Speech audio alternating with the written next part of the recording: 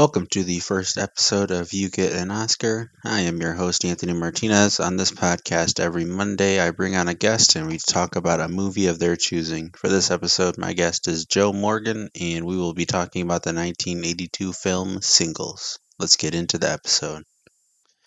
All right, thanks for coming on the podcast, Joe. So, you brought to the podcast the movie Singles.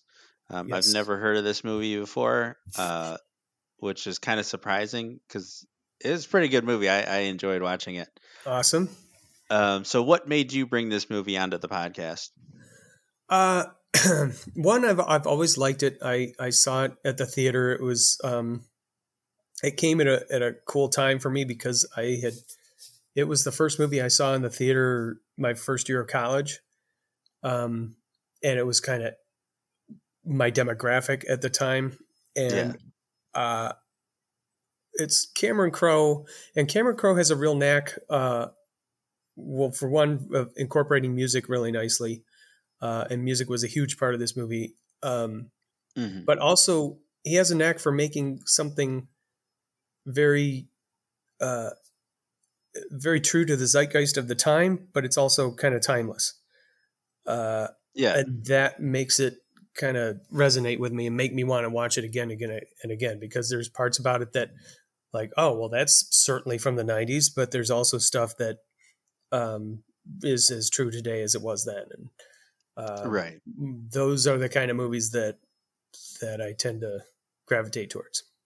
Yeah, I felt like a lot of the relationship dynamics weren't like nothing was like tied to the time.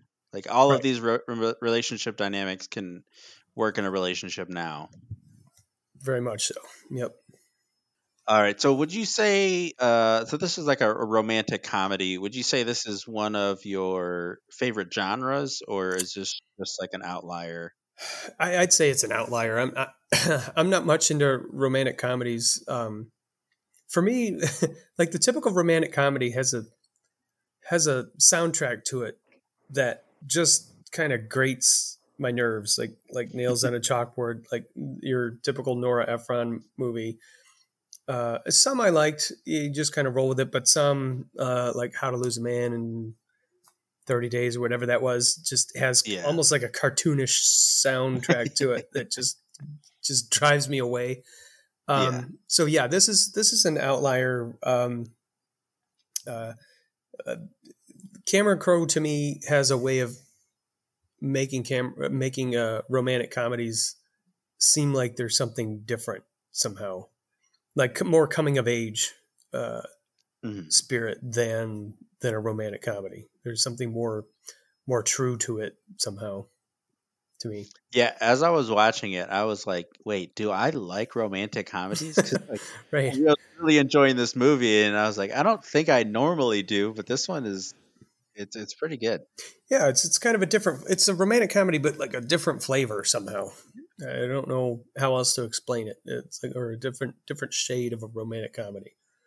One thing I really liked about this compared to a lot of at least like romantic comedies, like modern ones, is they would always have a point where like the male love interest always ends up in like a weird position where he like it looks like he's like cheating or something similar to that.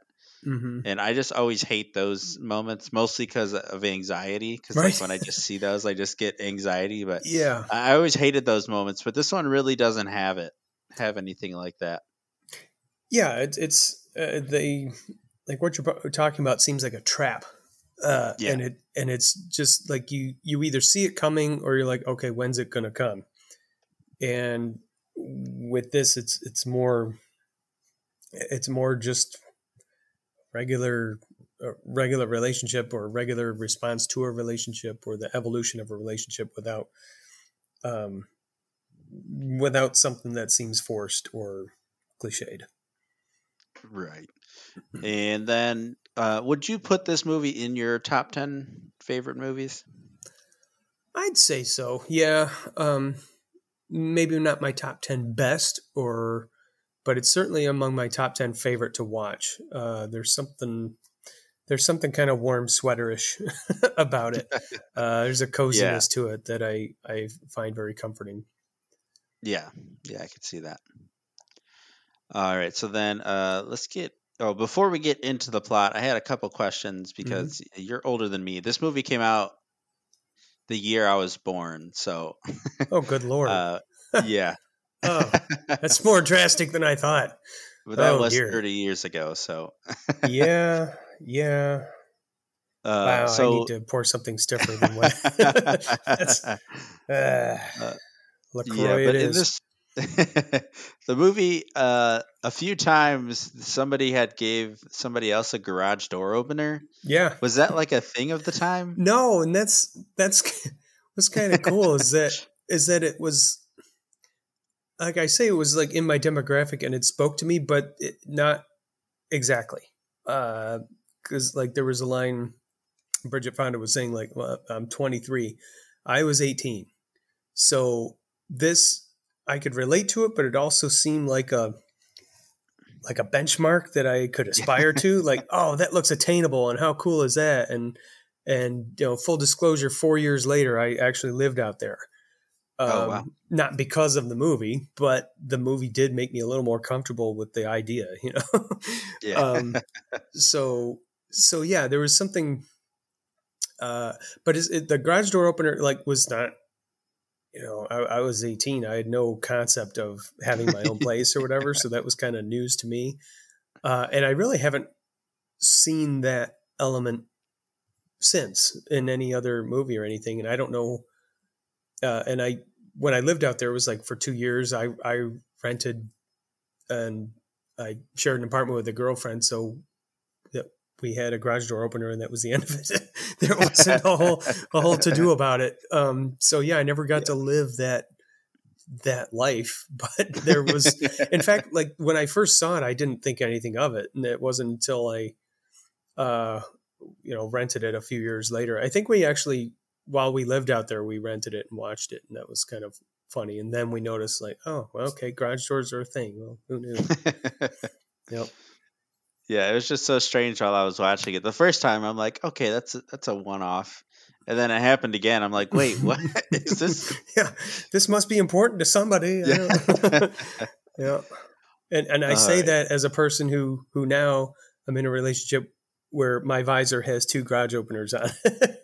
I got mine and I got hers, and it's same with her. She's got mine too. So I think of that every time I open her garage. Yeah, it kind of came full circle. Who knew? All right. So then this movie starts off with Linda, who is like, there's like a couple main characters. She's one of them. And she's like walking the streets, and she's looking at some puppies that are in some cages. And this man named Lewis comes over and is talking to her. Luis, yeah. He's talking to her, says he's like he's talking to her about the dogs, and then he tells her that he's going to the University of Washington and that he's from Spain. And she kind of blows him off, and then she gets in her car, but the car's not starting. And then Luis comes over and offers to help her, and they kind of take the car to get repaired at a repair shop. And while they're waiting for the car to be repaired, they're talking, and Luis mentions that he's got to go back to Spain soon because of his visa. So then they kind of start to hit it off, and then they're like kind of dating before he goes back to Spain, and she tells her friend about it. And right before Luis goes back to Spain, she gives him her remote to her garage door and tells him he always has a parking spot. And then they kind of get together that night. And then the next day, after he's supposed to have been gone, she goes to the club with her friend, and then they see Luis there with some other girl. And so then she leaves upset. Right. And this was like, I didn't like totally get it at first because, like, I mean, you only see him a couple times before this part, so she immediately notices him. But when I seen the guy, I thought it was just another guy. Yeah, at first, I thought, I thought she was gonna like go talk to him, and then it clicked. I was like, oh, that's the same guy as before. So he was lying about being from Spain, or he was lying about the visa or something. But either way, he was lying to her about what was going on there. Yep. Pretty blatantly. Yep. Yeah. So then she's like outside, upset, talking to her friend, and then it kind of cuts to Steve, who is another one of the main characters. He's talking to the audience, which they do this a lot, where the character is talking to the audience. Like I don't understand. There's like no concept or anything. It's not like it's like a documentary or anything, but they just talk to the audience at times. Yeah. And first, I should scoot back a little bit. Before they go to Steve, they cut to Linda at the garage door opener place.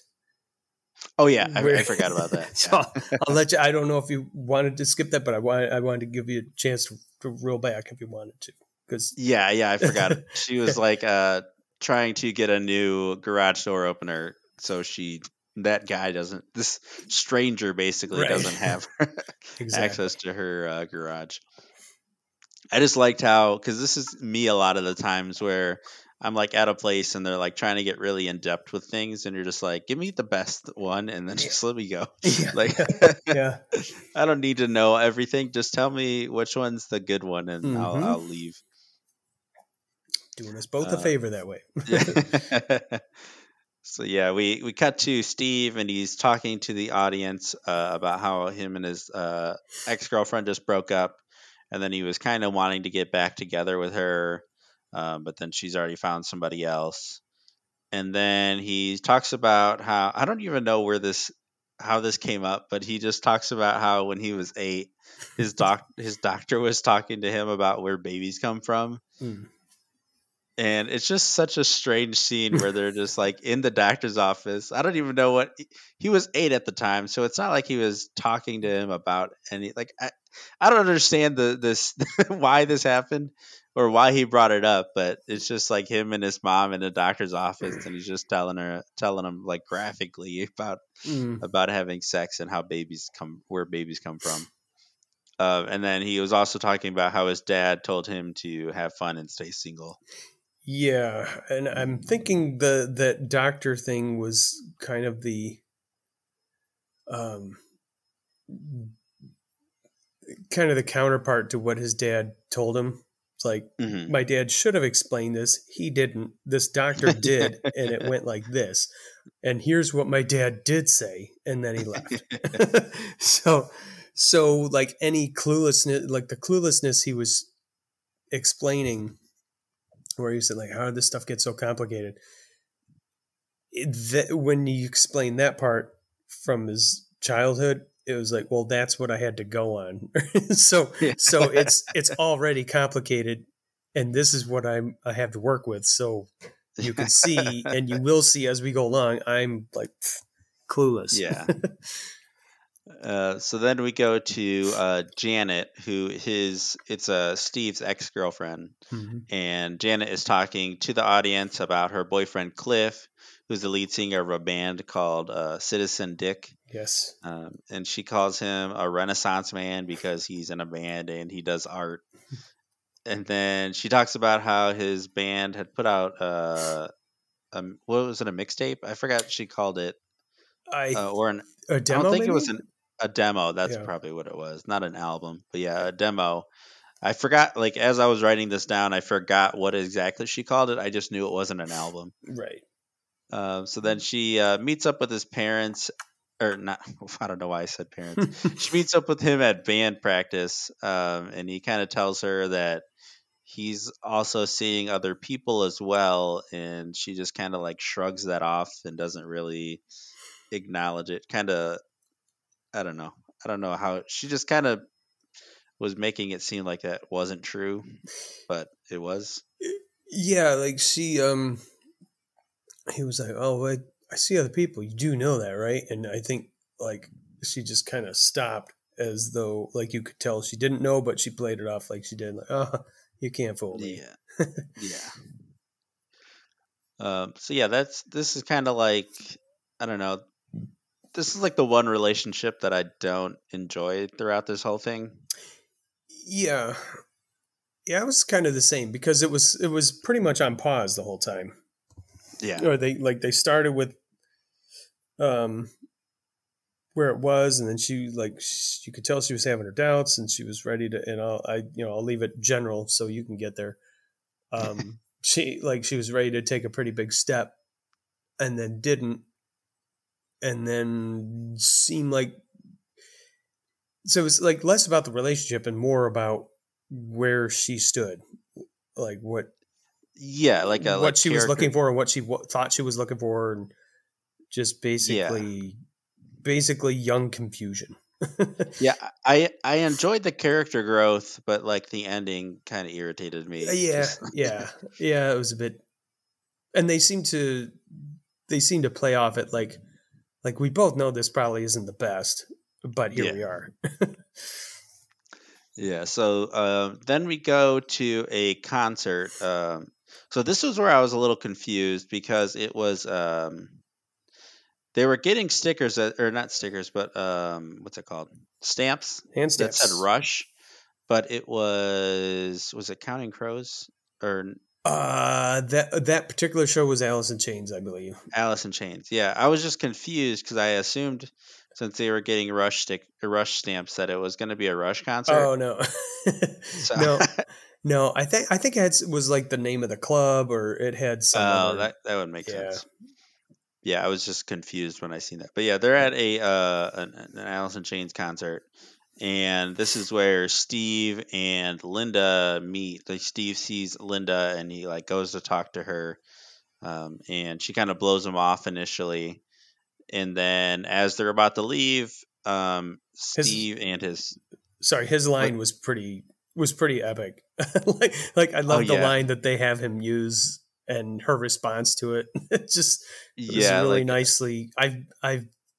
I've played not that exact card, but it's you don't see that in movies very often. Like somebody using a line, having it not go well, and then that awkward retreat. just like yeah, he just kind of walked away. Yeah, It was exactly. something like I could what did he, I could like play I could leave you alone. oh yeah. Or B, I could talk to you. Or A, I could talk to you. B, I could do nothing. Or C, I could be myself. I chose C. What do you think? That last line is the best part. Yeah. I chose C. What do you think? Do you remember her response? It was something like a you are like you do have a character or like a something like that. Right. Oh yeah, because he stepped into ABC saying, usually like people go to these clubs, they have an act. Yeah, an act, yeah. So I figured A, da da da da da, and that's where she said A, you have an act, and B, not having an act is your act. Yeah, that And he just kind of to like which he replied, "Thank you," and walked away.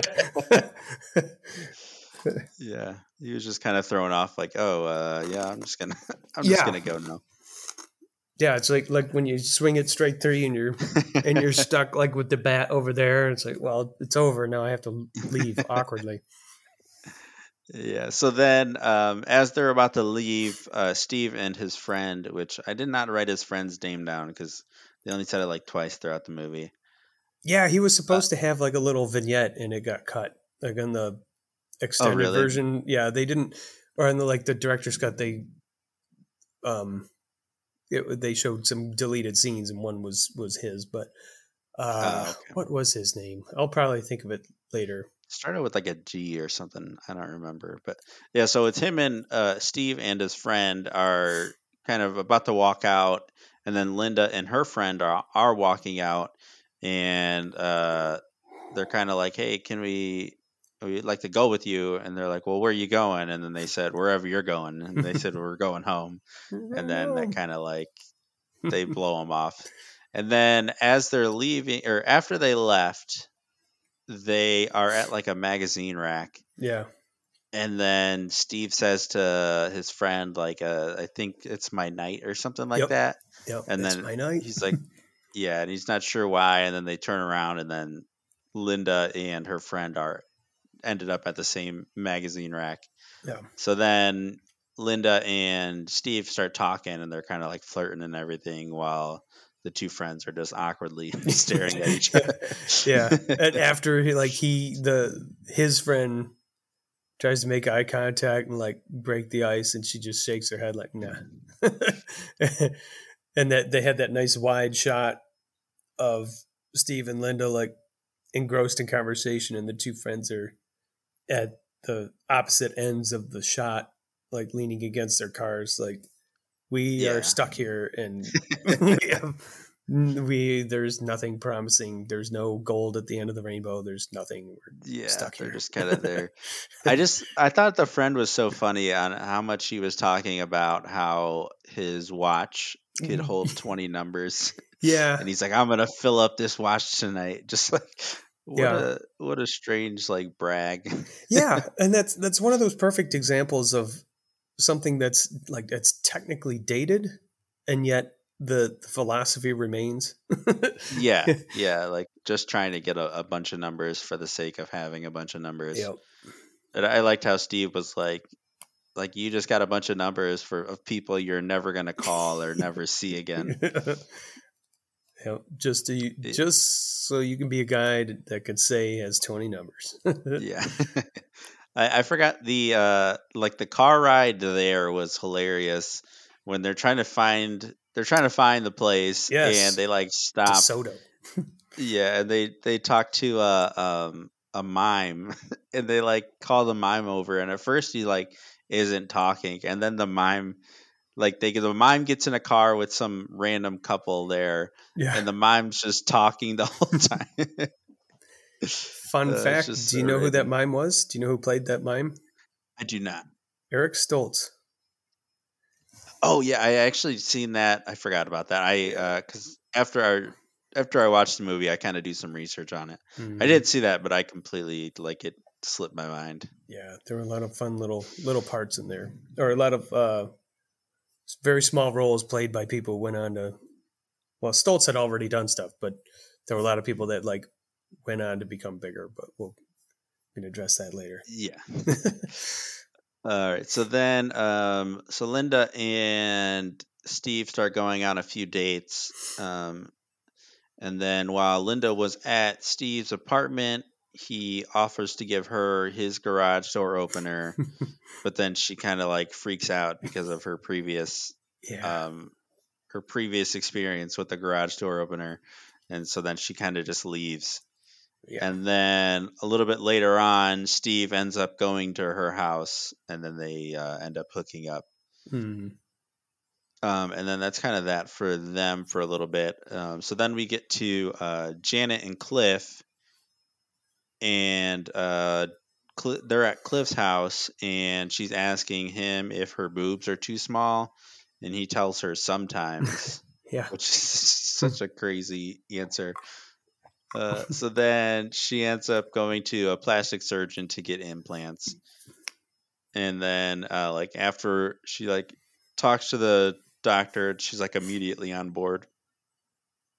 And after that, she gets home, and she seems like she's tipsy or intoxicated in some way. And she she tries to call Cliff and leave some kind of sexy message, but it's some other dude at the other line, and he's like, "You got the wrong number, but I'll be over in a few."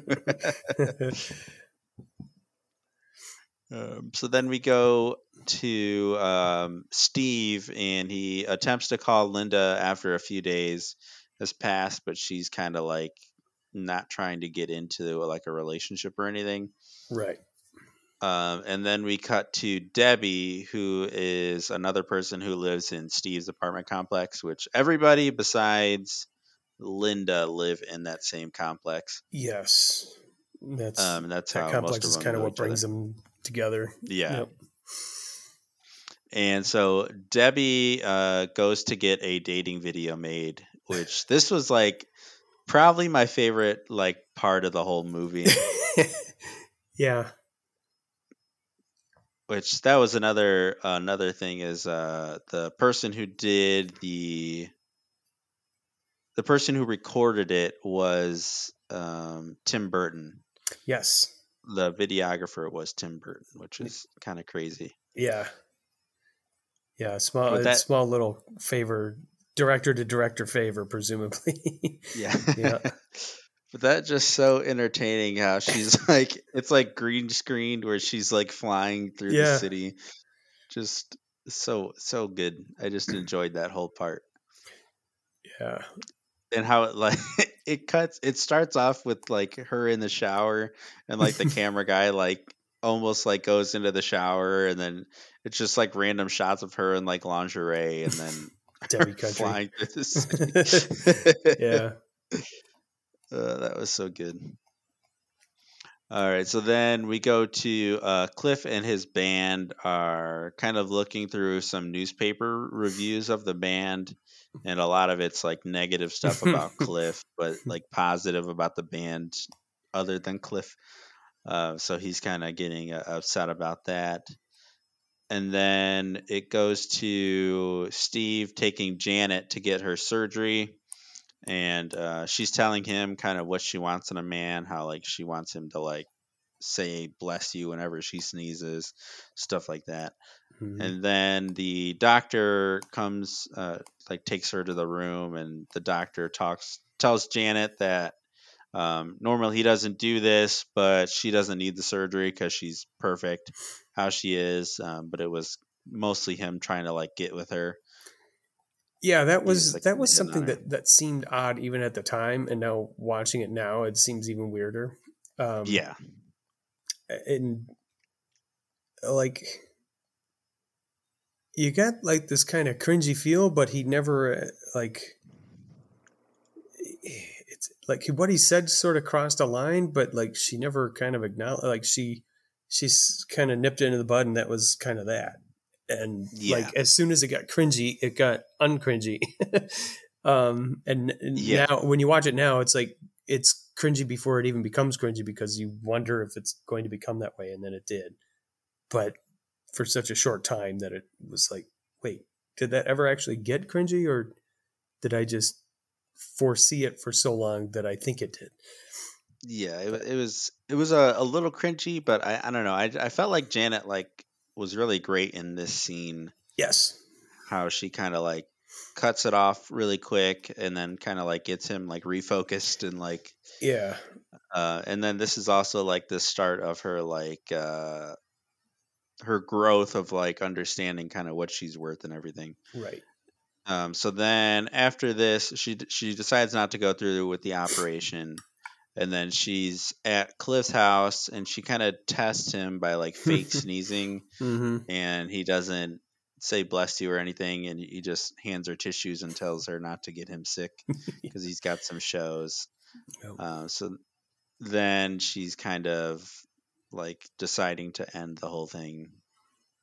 And that's kind of where I'm pretty sure this is where she like breaks up with him and kind of leaves. It might be a Yeah, little later. and I like how they didn't really play that up a whole lot. Like she just like they let you know that she's decided to just kind of end it, but it wasn't a conversation she had to have with him. Hmm. He just went. He was doing his thing anyway, and she just kind of let it go, let him go, and that they didn't Yeah, devote any more time with it, which was cool. yeah. So then Linda calls Steve, and this is after some time. So then they start dating for a few weeks, and then she tells him that she's her period's late. So then Steve goes and buys some pregnancy tests, and they come out positive. And Bush. then yeah, so then they are kind of talking about like the whole thing. And then it cuts to Debbie. She gets her results back from the people who matched with her. And this is a very fun thing. There's like a buff guy, a guy who's like really into bicycles. There's the guy who just kind of like zooms in on his face and he's like, I'm really, really lonely. Just Mm-hmm.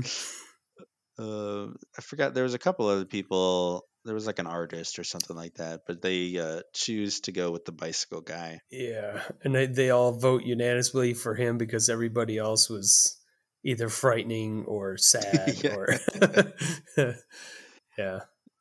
Yeah. So then, so she goes to meet with him for a date, but she went to the wrong location. Like she sent him to one place, but it was another place. So she rides her bike from that place to the other place, and then by the time she gets there, he left a message for her to meet her at her house because he had her address. So then um, she drives back to her house, like her tire pops on the way home. And then when she gets there, he's flirting with Pamela, who's her roommate. And so then she kind of goes outside, like takes her outside, and they're kind of arguing. And she's like saying that she has to pay for, like, she's basically selling the date, saying that she has to pay for what she paid to get the date in the first place. Yep. And then they settled on $80, and then she's going to do dishes for the whole month.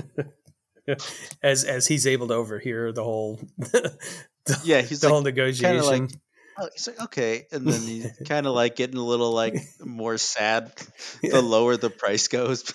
Yeah, that was a nice touch. I don't know why they added that. Yeah, but it was pretty cool. I like that little wrinkle they threw in there. Yeah. So then we got back to Steve and Linda, and Steve proposes to Linda, but she doesn't answer right away. But she's like eating a chili dog, I believe, and she's like, I'm gonna remember this chili dog forever. So then later she decides to say yes to it. So then they're riding in a car together, and Linda runs a red light, and then she gets hit by a truck. She has some minor injuries, but then she ends up losing the baby. And so then Linda and Steve kind of go like, so Linda decides to go to Alaska for a month and to kind of work on everything. Yeah. So then we get to Cliff is attempting to get Janet back, and he installed a new stereo in her car, but it's just way too powerful. And he's got a remote to control it, and it just destroys. It breaks like all of the windows in her car. And I like too that I think her car was the AMC Pacer, which was it had the funky quirk that the rear windows kind of like curved. It was like a greenhouse on wheels. So like, I don't know if they just said, okay, we're going to give her an AMC Pacer just to show like how off kilter her life is, or if it's just, oh, we need an old beater and that's just what they found. That's been a I'm not a big car guy, but that like there's certain cars that just kind of catch your attention, and that was one of them. Yeah, so yeah, it kind of breaks, and then he's like, yeah, I'll replace those windows. So then we get to Linda coming back from her trip, or her like work trip, and Steve and her kind of decide to break up. But Steve really did not want to break up, and he was like really unhappy with it. So then he's like drunk at a concert, and he calls Linda from a payphone saying that he like wants to be with her, and like I just love. He's like in the payphone room, and there's a bunch of people outside like waiting to get in, and he's like, "This isn't the bathroom." So yeah, he's leaving this long message about how he wishes he like said something to her when he picked her up, and how he wasn't okay with all this. And then Linda wasn't home to hear the message, so when she gets home, she like tries to rewind her tape, but the tape gets destroyed, so then she never ends up hearing the message.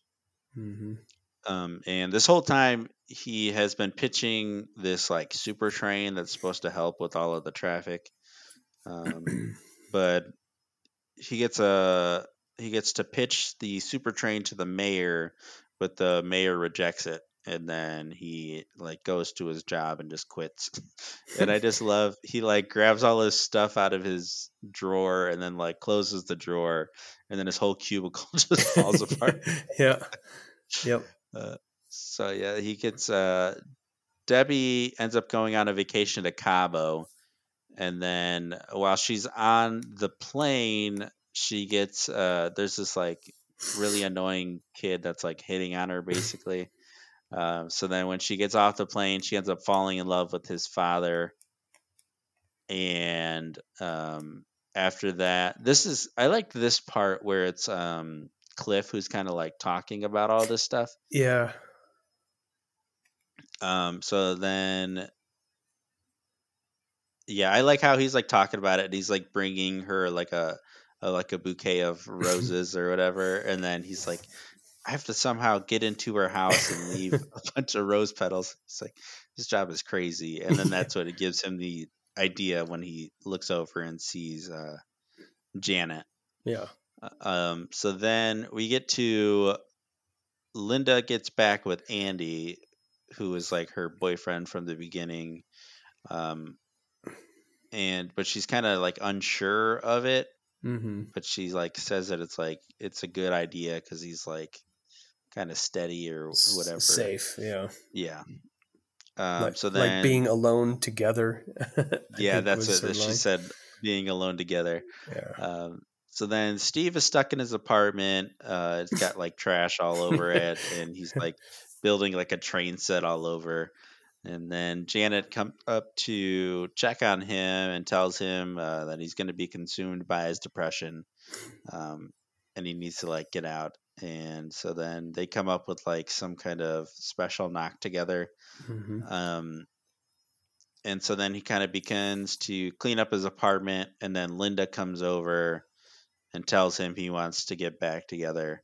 And like one of my favorite lines of this whole movie was when she like was saying like how she wants to. I think she said, I don't have to be your girlfriend. I just want to like be your friend or something like, or I just want to be. Just want to know you again. Yeah, that's what it was. Know you again. And That's he said, what line. took you so long? Like that was like my favorite part. Just what took you so long?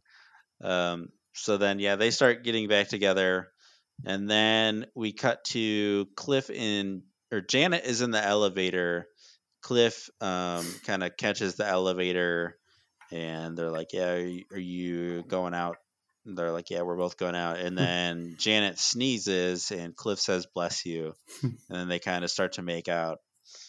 And then it kind of fades out of the city, and the movie ends. Yep. Yeah, that just kind of irritated me because like I liked how it kind of showed Cliff kind of had like character development, but not like too much. But Janet had like a lot of character development, and then I feel like it kind of just lost it at the end there. Yeah, and it's with Janet and Cliff. I got the sense that like no matter how they ended that, it would have seemed somehow correct, because it seemed like had they left it at the trajectory it was going, you still could have wondered like oh, I could see them like, since because she had that line earlier like, I'm so glad he moved into my building, and like that kind of sets you up like, man, she's kind of done with him, but you could totally see like the line was like, oh, I'm on my own terms and da-da-da, but she was sitting there and still had the phone right next to her. So it's like, yeah, she was on her own, but how much was she really?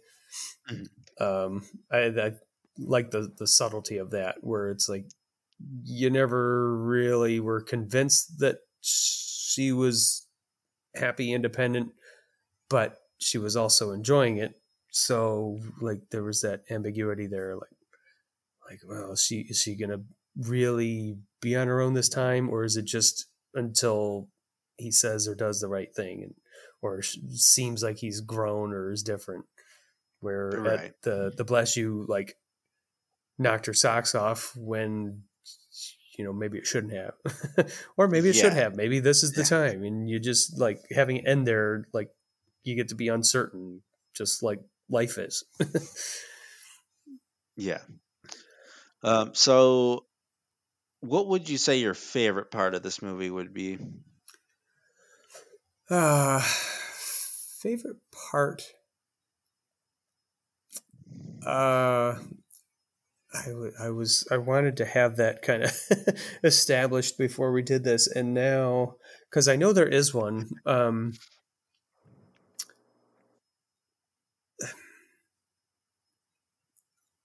I'll have to come back to that because I know there is one, and it's just not. Yeah, not I'll ask you again after we're Thank done. you, thank you. Yes, yeah. Don't let me forget. Maybe something will jog your memory. All right, and then if you're gonna give, you can give either somebody in this movie an Oscar or the movie itself an Oscar. Who's it gonna go to, and what's the category? And these can be made up categories if you want.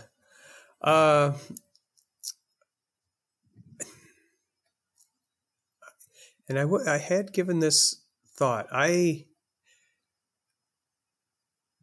have to give it to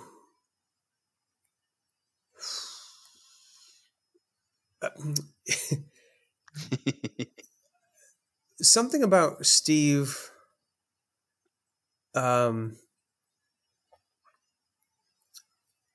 Where he kind of,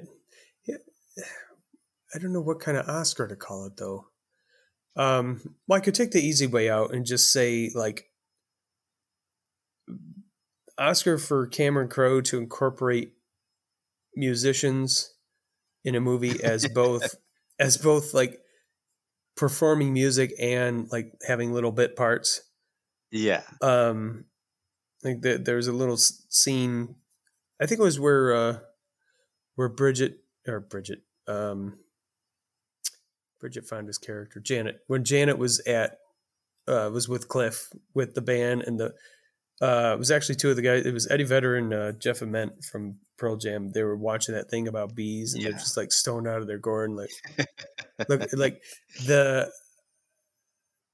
didn't. I don't know if you could call it particularly acting well, but Crowe's casting of them and what he had them do just seemed like spot on perfect. Especially I don't know if this is my favorite part of the movie, but the Oscar will go to, we'll call it a guest Oscar for Vedder and Ament sitting there with Cliff going through those reviews where he was like, I don't want to hear anything negative, and they're just like looking and looking and looking. They said, no, a compliment for us is a compliment for you. There might be others that come along, but those and then Chris Cornell like showed up when he was demoing the speakers on her car, and he was just like nodding. Nothing too great or drastic. Yeah. Or we call it an Oscar for like best, and this is the Oscar I thought of like when you had mentioned it before, was some of the best small roles of Oscars who later, or of actors who later went on to things like Jeremy Piven as the spastic cashier, Paul Giamatti making out. That's so funny. Booth, and you're like, is that Paul Giamatti? What the? I know. I see him, and I'm like, okay, so he's going to be in the movie, isn't he? And then nothing. It's just he's just there for that one scene. I was so confused. Yeah. And then there's other actors like you never heard from again, like Pam.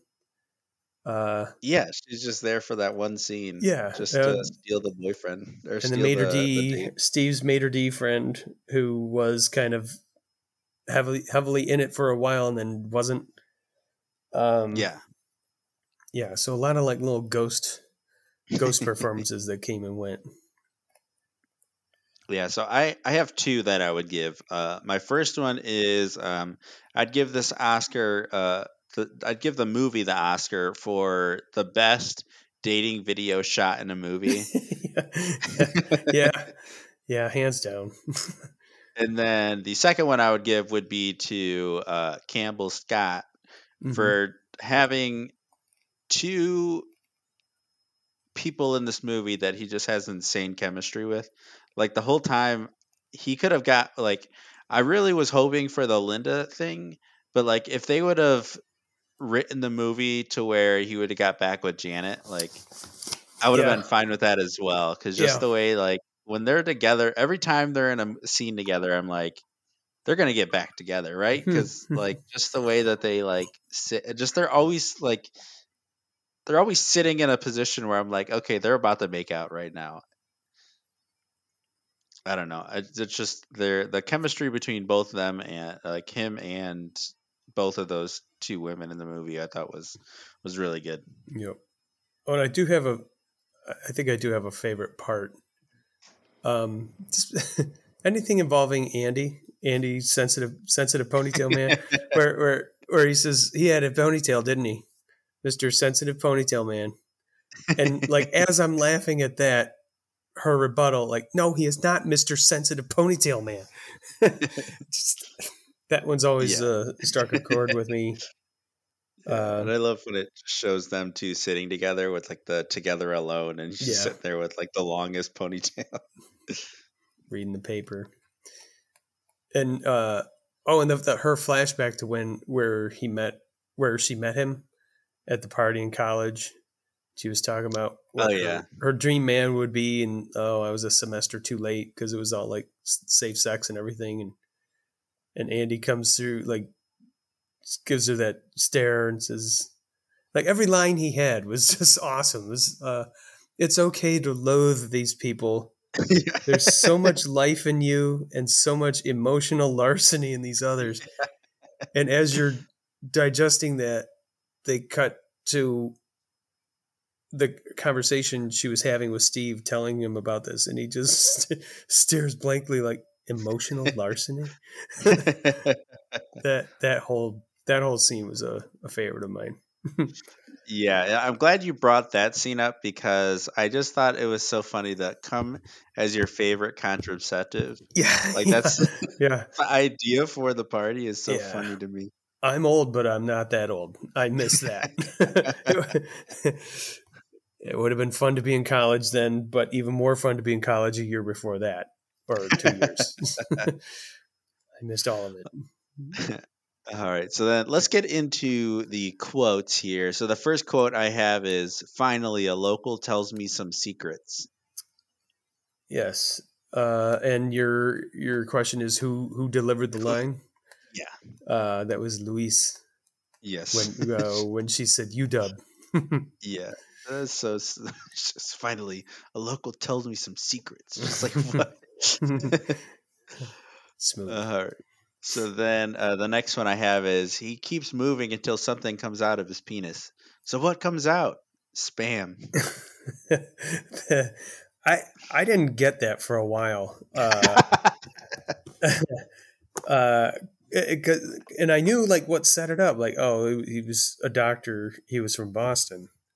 But when I saw the movie, I understand when a Boston doctor says spam, he means sperm. And I didn't think, and I thought it was just a kid being a dipshit. But so the character was Little Steve, I guess we'll call him, when he was relaying to his friends what he learned from the doctor. And I love when they cut from that scene, like spam, and friends go ew, and then they cut to Steve as an adult, just like looking at the camera, like little subtle things in that movie, man. All right, the next one I have is, if I had a personal conversation with God, I'd tell him to create her.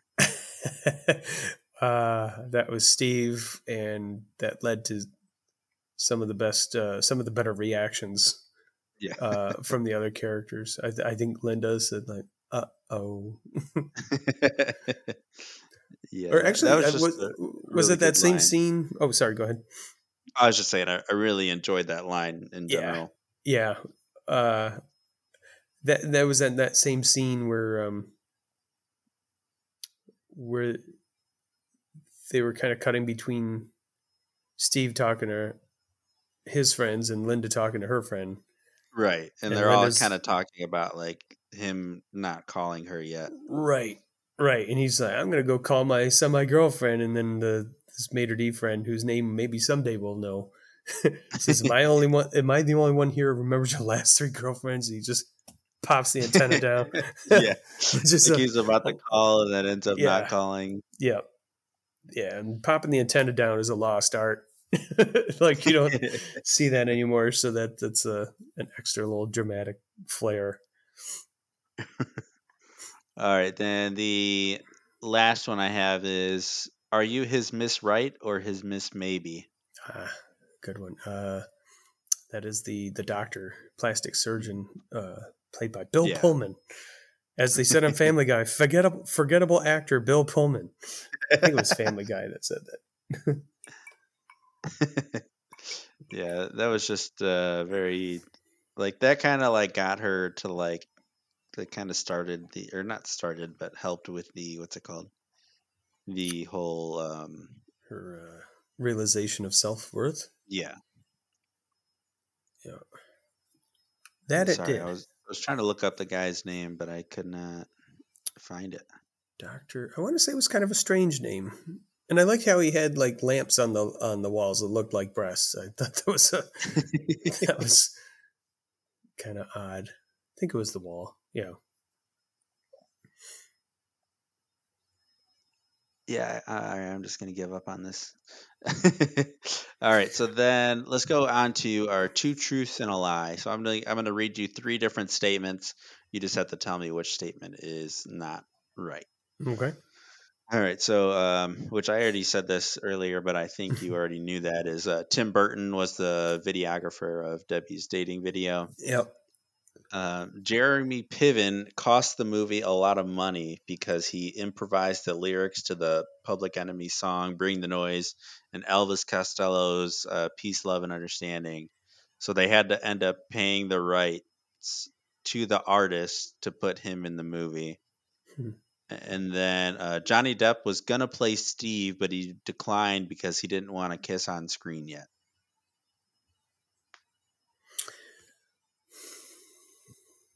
I will say the falsehood is the Johnny Depp line, or the Johnny Depp story. Yeah, so Johnny Depp was going to play Steve, but it wasn't that he didn't want to kiss on screen yet. What he told them is he didn't want to say "I love you" on screen. Huh. Wow. Yeah. So I don't know how true that was, but at least that was one of the things I came across while I was researching this. Oh, that's wild.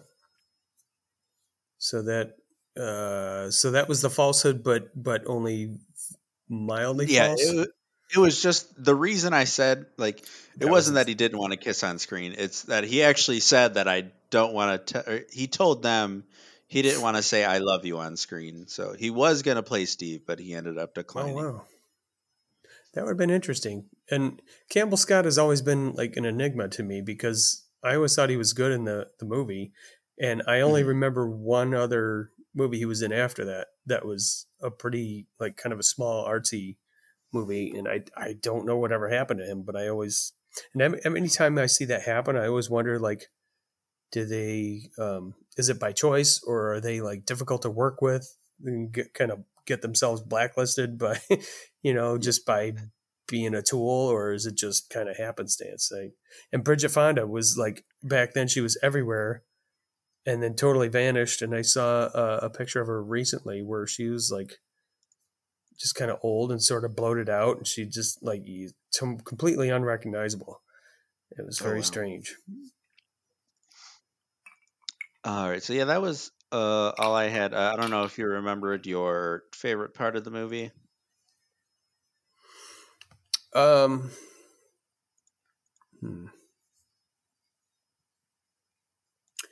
don't know. It's almost like there's different parts that strike me as my favorite depending on when I see it or like a mood I'm in. Like, but they're usually quick stuff, like the argument that Debbie and Pam have on the porch. Sometimes that cracks me up.